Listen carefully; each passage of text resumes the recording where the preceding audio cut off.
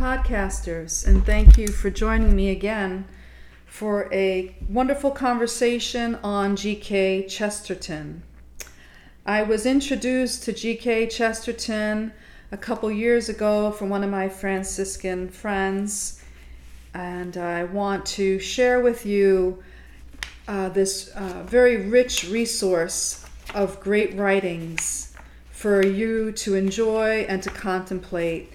There's a book called the Chesterton Review, and it's actually a journal of G.K. Chesterton about faith and culture. It was founded in 1974, and there's really nothing like it. And if there ever was, it existed in a bygone golden age of journal and magazines. They, however, are all dead. The review abides. And that was written by Philip Jenkins from the Chronicles magazine in June of 2014.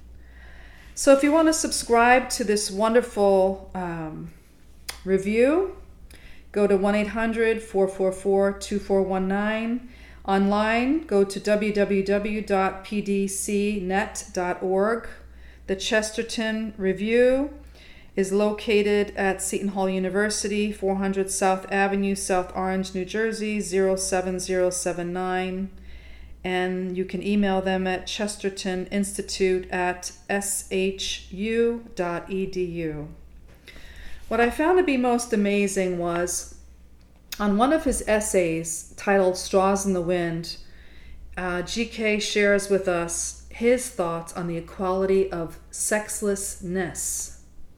He talks about freedom, and he talks about equality, and he also talks about fraternity. And he asks, what does this all mean? We mean something quite definite when we speak of being a man being a little free with the ladies. What definite freedom is meant when the freedom of women is proposed? The right to free opinion, the right to vote independently of husband or father? If it really means, as we fear it does, freedom from responsibility of managing a home, a family, and equal rights of men in business and social careers at the expense of home and family, then such progress we can only call a progressive deterioration. And for men, there is too, according to a famous authoress, a hope of freedom. Men are beginning to revolt, we are told, against the old tribal custom of desiring fatherhood. The male is casting off the shackles of being a creator and a man. When all sexless, there will be equality. There will be no women and no men. There will be but a fraternity free and equal. The only consoling thought is that it will endure but for one generation.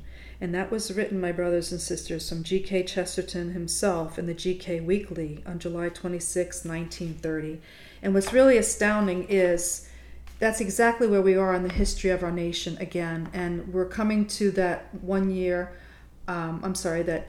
period of where that comes to a close after 100 years, one full generation. So he also brings to our point here the importance of really being truthful and honest as a Christian and sharing in perfect dialogue. He has definitely shown us that he has that gift. In another part of this magazine of the Apostolate of Common Sense, Chesterton goes on to say, we have lately seen a decrease of privacy and an increase of secrecy. I mean that while private things are made public and public things are kept private. And he wrote that in New Witness, May 19, 1922, 100 years to the month, this month. You would do anything for your paymasters, possibly the murder of the unborn. And he stated that in The Asylum of Adventure, The Poet and the Lunatics. Again, I'm just amazed by him. And there's new Chestertonians, as in definitions. He said, demagogue, the man who has little to say and says it out loud. And then he goes on to talk about drunkenness, a form of idolatry which begins at the point where the one incidental form of pleasure which comes from a certain article of consumption becomes more important than the vast universe of natural pleasures which it finally destroys. So this gives you some insight as to everything that Chesterton is trying to share with us. I hope you have the opportunity to learn about him, and again, visit him at www.chesterton.org.